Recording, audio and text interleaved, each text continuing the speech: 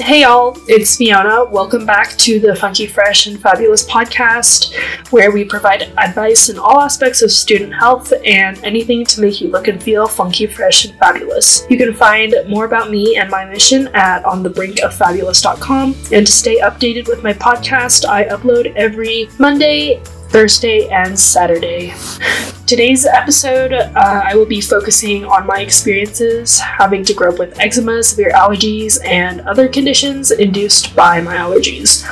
I know that not everyone can relate to my situation, but I will be discussing mental health, body image, and putting that all into perspective with my personal situation, and hopefully you can apply the knowledge I share with you into your own life. So if you've checked out my blog, which is on thebrinkofabulous.com, you can see on my About Me page that I suffer from eczema and allergies. So if you're wondering what those are, eczema is a skin condition where the skin becomes extremely inflamed and itchy, red, and cracked due to a malfunction in the skin barrier, and it doesn't allow for moisture to be retained. It's painfully itchy, and sometimes, I even bleed, which is kind of terrible. My mom always had to put mittens on me as a baby to prevent me from scratching too much, even though I don't remember that, but that's what she told me. Throughout my life, I've had it in many different places of my body, and it seems to migrate around depending on how old I am and the age and season as well. When I sweat, it gets terrible and kind of burns. And winter is really bad as well because it's dry here where I live in Utah. So yeah, it's very cold and dry, which is not the best for your skin whatsoever, especially if you have eczema. And then I have a ton of food allergies as well. I'm allergic to all the plants in Utah. And I found that out from back testing at my dermatologist, my allergist. And I'm also allergic to eggs and shrimp, lobster, crab, animal fur, saliva, basically a lot of things. And the chances of me trying to do any type of drug ever is going to be zero because I'm afraid of anaphylactic shock. And that sounds kind of silly, but it's very true. That's not the way I want to go down, you know? So with allergies, it's not as hard as you might think because I've had it since birth, and I've learned to accommodate and learn what I can and can't eat, and I've learned to live with it, although sometimes I do really wish I had a nice piece of cake, but it's all good. It's all good.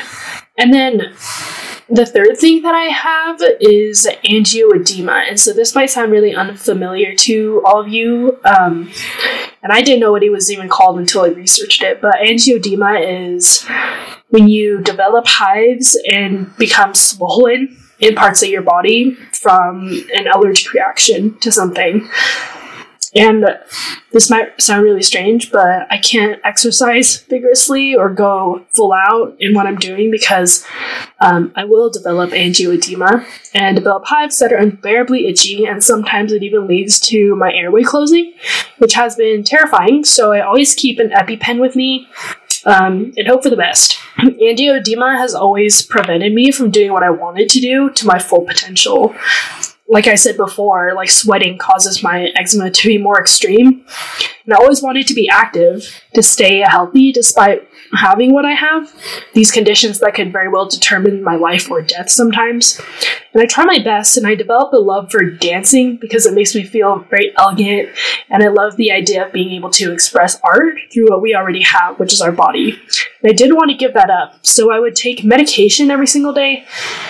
And I did have this internal struggle because with any medication came side effects, whether people knew about them or not.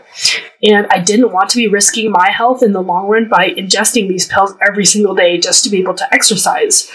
I still struggle with that to this day, and it's very frustrating because I want to find a balance between my physical health, determining whether I want to eat the medication and risk long-term health or be able to exercise.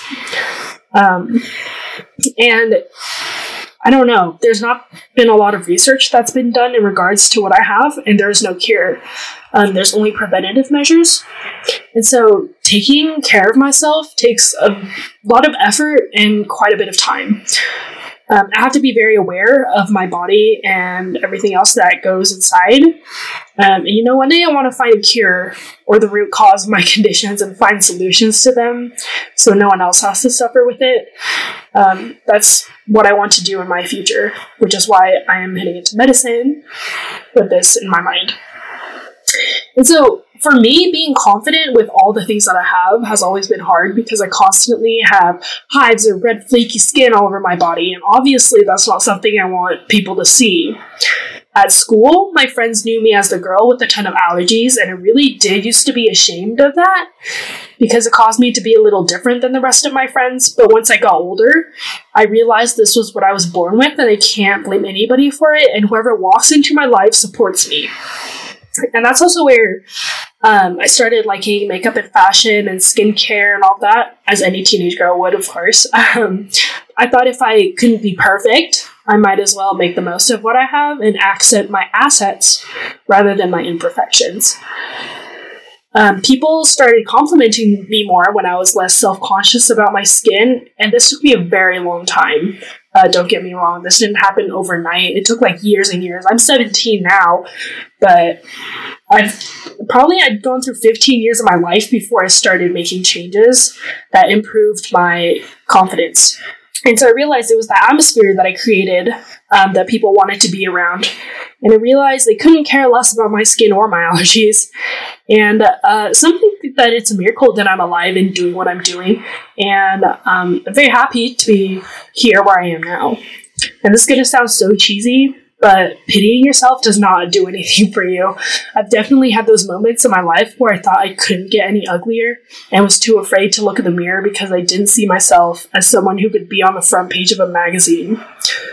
But contrasting that to now, I do think I could be on the front page of a magazine to share my story and hope that other people out there also can relate to my imperfections and slowly change the world to becoming more accepting of the diversity that's all around us. I see my condition now as a contribution to diversity rather than a shameful imperfection that is not acceptable in society. And although it is still a part of my life that I constantly have to give attention to and take care of, I've learned a lot about myself and what my body needs in return.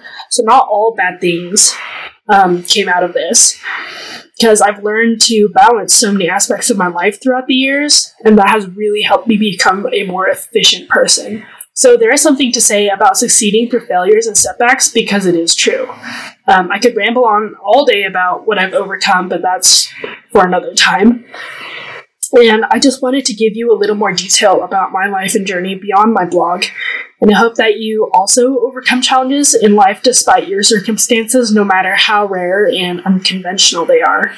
It's really all about your mindset, of course. I can't tell you how to be a better person or how to be more productive, but I can tell you how I got to where I am now. Yeah, so I think this concludes this episode for today. Just wanted to let you guys into my life a little bit more. And of course, as this podcast and my blog starts to develop, you'll be knowing a lot more about me as well. So until next time, have a great day, and thanks for listening to my podcast.